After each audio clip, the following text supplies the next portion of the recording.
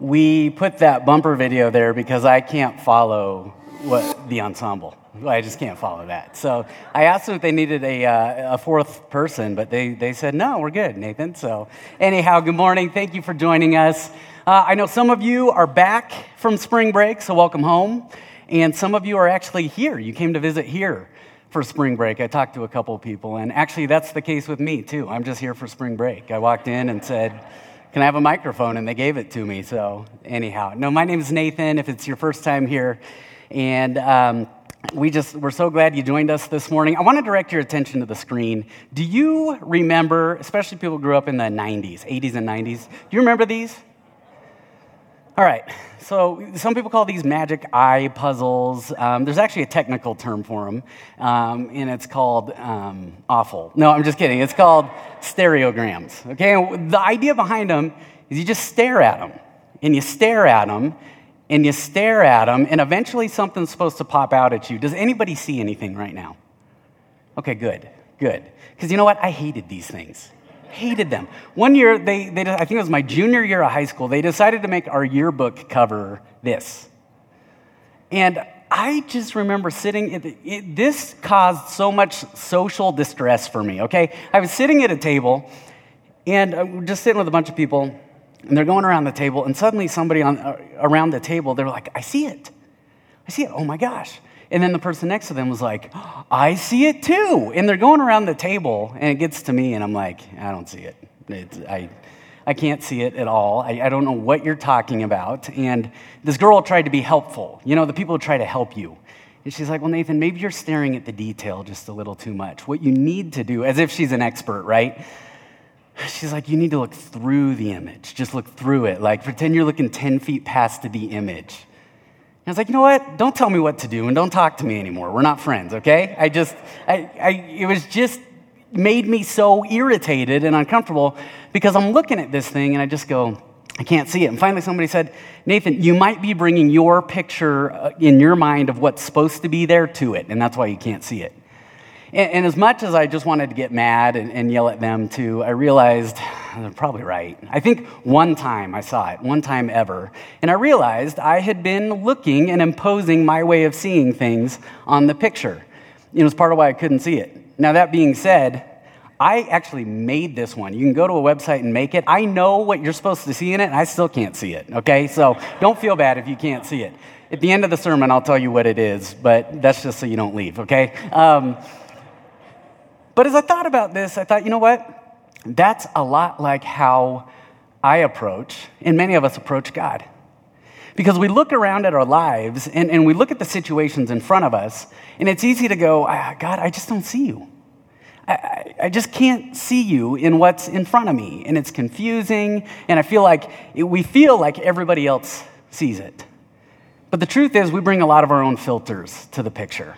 And as you look at the book of John, we're going to be looking at the book of John as we head toward Easter. Because throughout the book of John, John is constantly pointing at some things that helped show who Jesus really was. And part of what you see over and over and over in the book of John is the word king. The word king. But that's hard for me at times because there are situations and places in my life that as I look at them, I just go, you're king? Jesus, if you're king, then why is this situation happening? And if you're a king, why is that place just out of whack in my life? And I've talked to many in here, and I get to talk to many people who they feel the same way. And as we march toward Easter, what we're going to discover is that he is king. But he's a king who's maybe not who we thought. He certainly wasn't who they thought he was in that time when he walked the earth, and he's certainly not who we think he is as we look around and we bring our filters to who he is. And so what you're going to find out, though, is that he's not who we thought, but he's better than we thought. He's better than we thought. And so this morning, as we begin, I actually want to start at the beginning of the book of John. We're in John chapter 1, and I want to direct you to one conversation. Jesus is calling some disciples to follow him, and I want to direct you to one, it's actually a very short conversation that Jesus uses to show one person who he really is and the kind of king that he actually is. It begins in verse 45 here. It says, Philip found Nathanael. Okay, just look at the name. We already know. Must be a great guy. A great guy. Probably 7 feet tall, just an incredible, charming personality. Who knows? I daydream. But one interesting fact about Nathanael, some people think it's two separate people. Some people think that Nathanael actually had another name, Bartholomew. Okay, you can call me Nate. I don't love the name Nate. You can call me Nathanael. I don't love the name Nathanael. But Pastor Bartholomew is not going to fly in this place, all right? Right, Bartholomew Reynolds over there? All right, yes. So Nathanael may have gone by the name Bartholomew, but Philip finds Nathanael and told him, we have found the one. We found the one Moses wrote about in the law and about whom the prophets also wrote. Jesus. And if he had stopped there, Nathanael would have been good. But that word found, we have found the one, prompts a question. Well, where'd you find him? Where's he from? And so Philip continues. We have found Jesus of Nazareth, the son of Joseph. And at this point, I think Nathanael probably thought, if he thinks anything the way this Nathan thinks, he probably thought, you had me till Nazareth.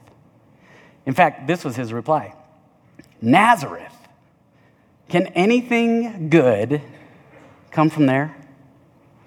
Can anything good come from there?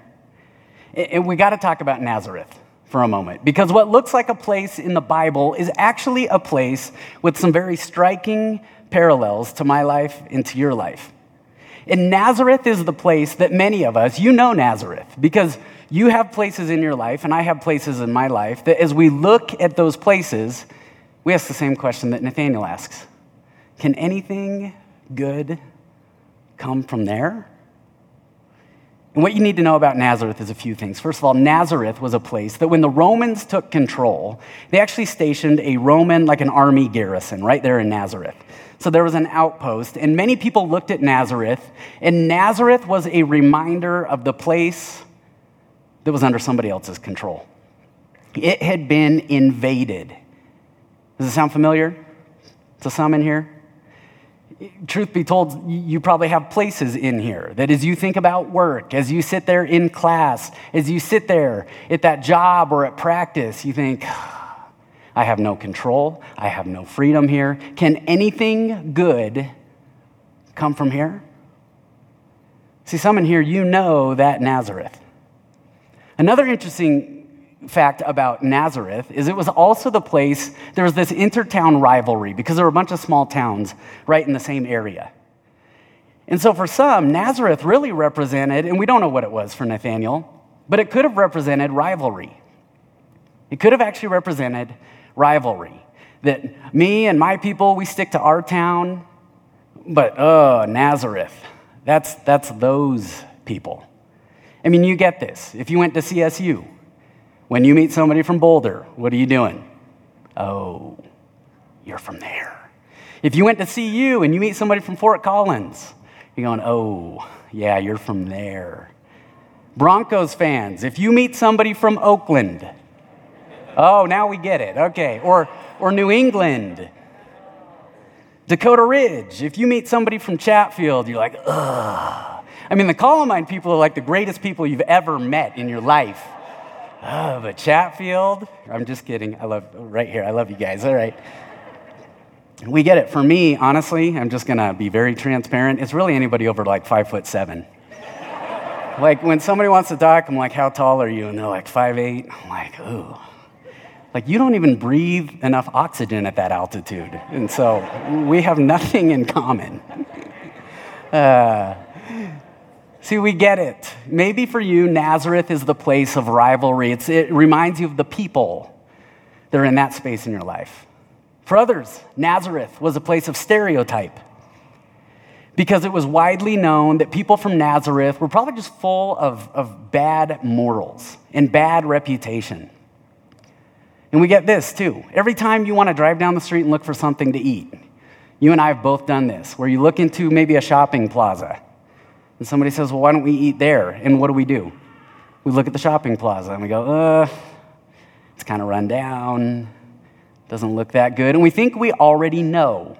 We already know how the food there is going to taste because of the look of everything. We stereotype it. And for some in here, you've just got that place in life where you think it's already figured out. I already know how it's going to turn out. I already know how the people are. Nazareth was also a place known for rejection. See, when Jesus began his ministry, you know where he went? He returned to the place he grew up, Nazareth. And the people who at one time were neighbors and they were friends, maybe even family, you know what they did? They rejected him. They rejected him. And I was reminded of this last summer, how that must have felt. I've told some of you, I went to my 20-year reunion, and my wife was saying, come on, you got to go. You got to go to your 20-year reunion. It happens one time. But what ran through my mind? The 3 names throughout high school that just rejected me over and over and over. And what do we do in the places of rejection?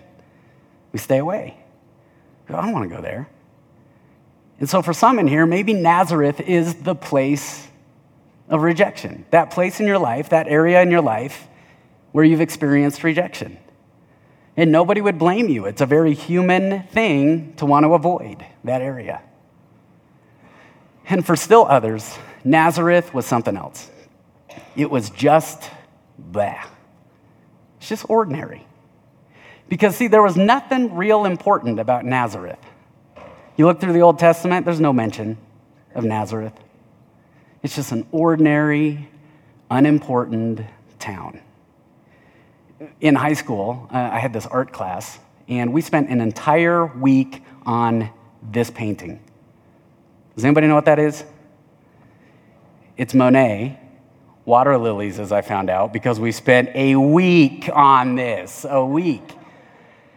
And the art teacher, she put it up there. He's got like 250 paintings of water lilies. Well, she put one up there, and she was just like, can you feel the life springing from it? And I just went, no, give me finger paints, and I can do this in the next few minutes. And it was just blah. I'm not seeing what you're seeing in it. And so for some others in here, maybe Nazareth is just that place in life that looks very, it's ordinary. It's unimportant. There's nothing special about it. We all have a place or places in life where we ask the question, can anything good come from there? I mean, let alone Jesus, can anything good come from there? And so what is your Nazareth?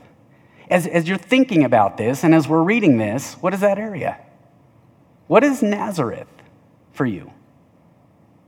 And the reason I ask that question is because what happens next is really the exact opposite thing that many of us do. We see Nazareth and we move away. But Philip issues really what's an invitation to Nathanael. In the second part of verse 46, he says this, come and see. Come and see.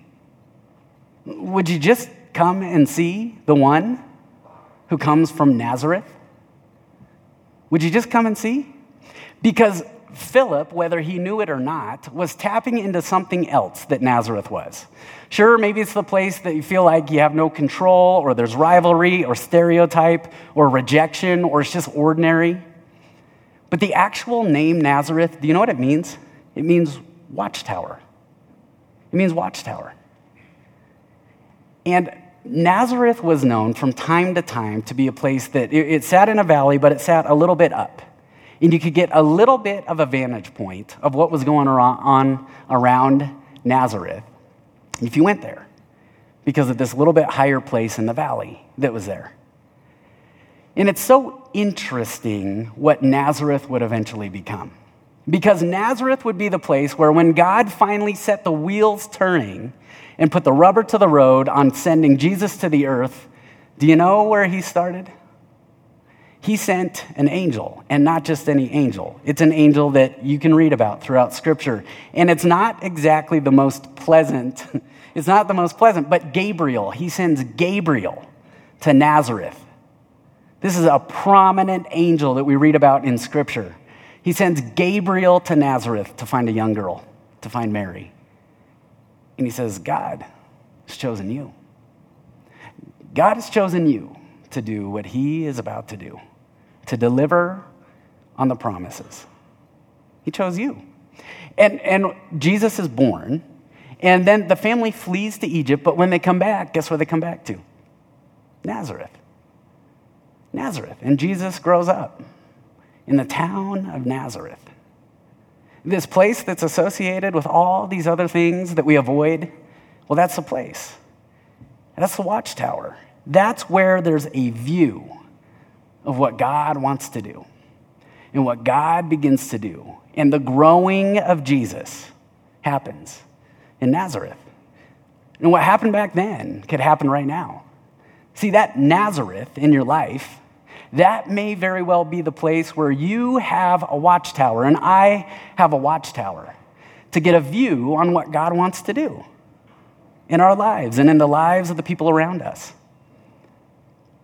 But what happens is we forget that Jesus is present in the places that we think God just can't be.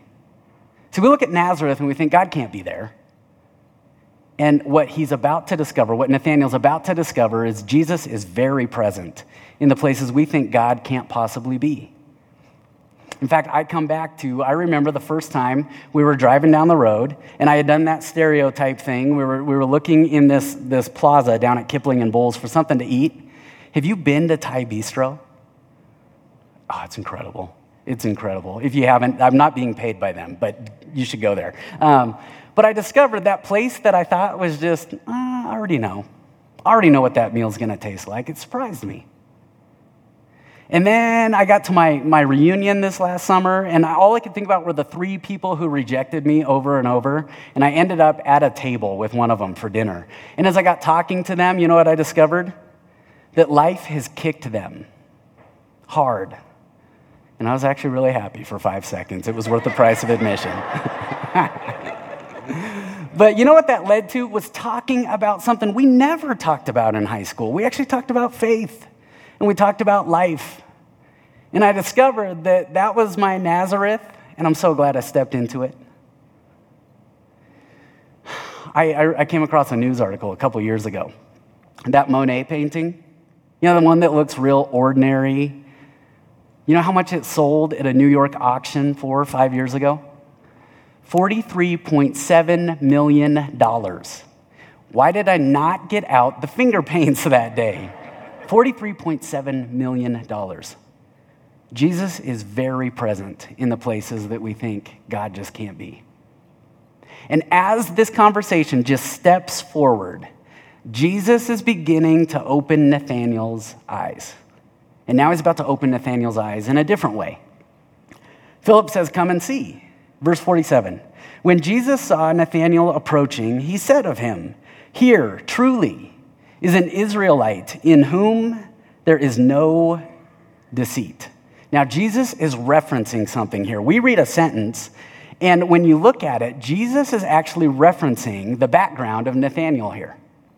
He says, "Here is an Israelite." Now, when we read the word Israelite, we would think Nathanael is from Israel. Yeah. And so we get that. But if you go back and you go back and you go back, Israel, before it was a place, you know what Israel was? It was a person. It was a person who, before he ever had the name Israel, had the name Jacob. And if you know anything about Jacob, Jacob had a certain kind of character.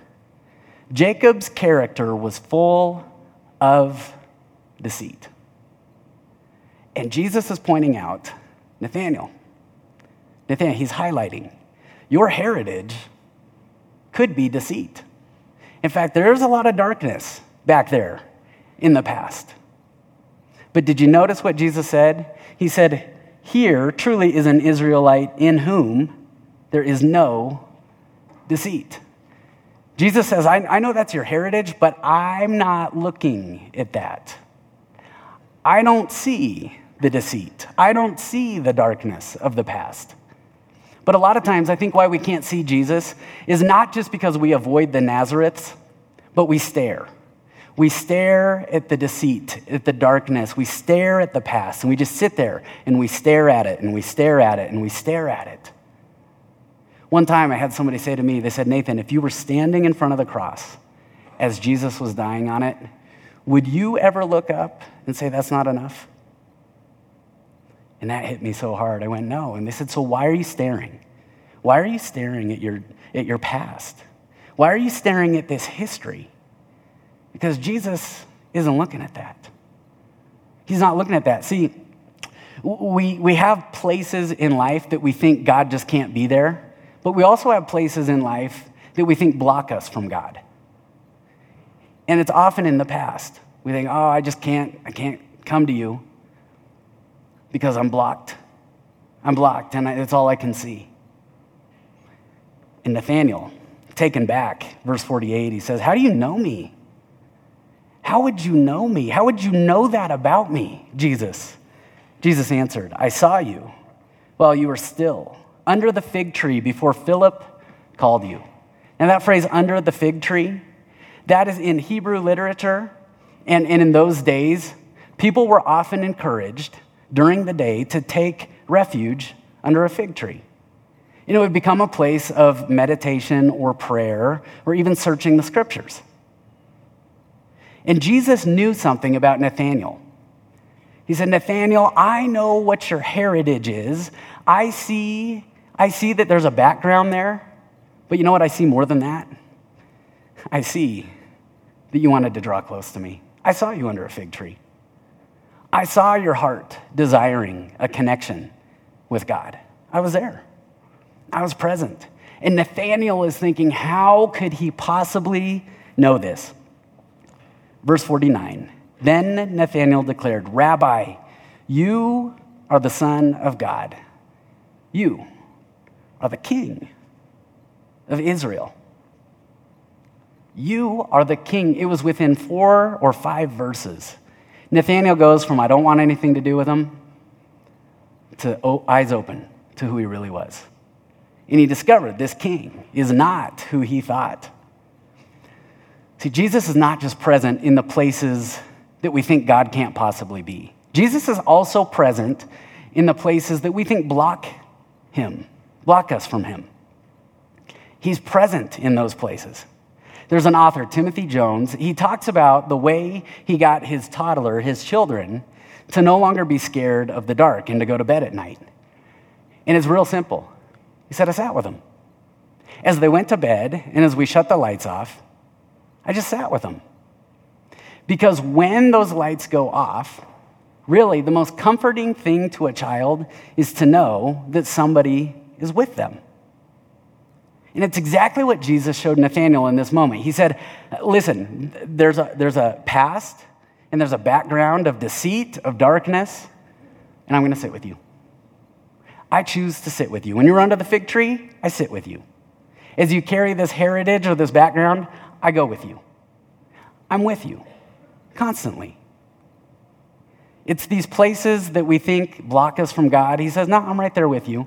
This author goes on, they said, actually, we got rid of the nightlight. Because once my child knew that I was sitting with them, then all that darkness that they were so scared of, it didn't matter anymore. Because I was with them. And now the conversation is going to turn a corner, and Jesus is going to open Nathanael's eyes a little bit, actually a lot more. Here is what happens. Verse 50. Jesus said, you believe because I told you I saw you under the fig tree. You will see greater things than that.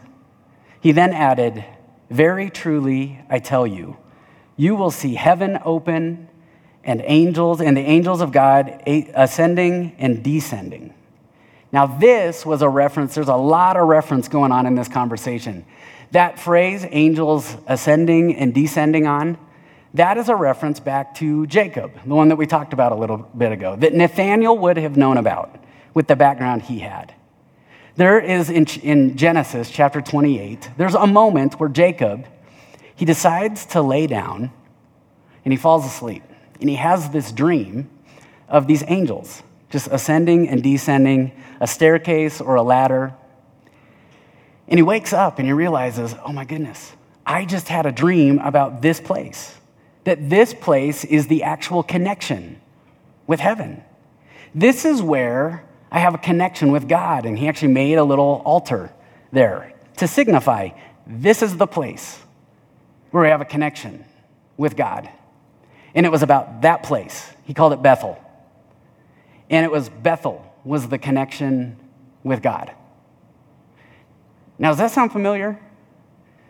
Is it possible we all have places in our lives where we don't just have a Nazareth and we don't just have a past, but we have places in our lives where we think, well, there, right there, is the connection with God. For some of us, it's a day of the week. Sunday. Okay, Sunday we compartmentalize, right? Sunday is my day where I'll get a connection with God. Or a building. Church is the place where I'll get a connection with God. And Jesus is about to turn that whole notion upside down. Because when you read what he said entirely, something else comes out. You will see heaven open and the angels of God ascending and descending on not just Bethel, but now the Son of Man. And he referred to himself. He said, you want to know where the connection to God is? You want to know where the connection to heaven is? It's anywhere that Jesus is. It's at the Son of Man. It's at the King. It's at the King. And now, the connection with God is not a place, it's a person. And Jesus has, he continues to open Nathanael's eyes, and he continues to open our eyes. He says, look, you have that place where you think God can't possibly be there, and I'm present there. And you have that place that you think blocks you from God, and I'm present there. But you also have those places where you think that's my connection with God, and he says, I'm present beyond there. I'm present beyond the places you've maybe limited God to. Do you remember payphones?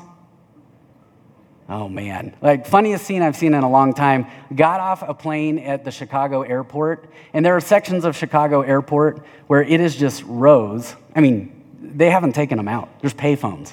And this little kid with his mom in front of us was like, Mom, what is that? What is that? And I thought, oh my goodness. I remember growing up until about age 17, and there was no other way to connect with somebody.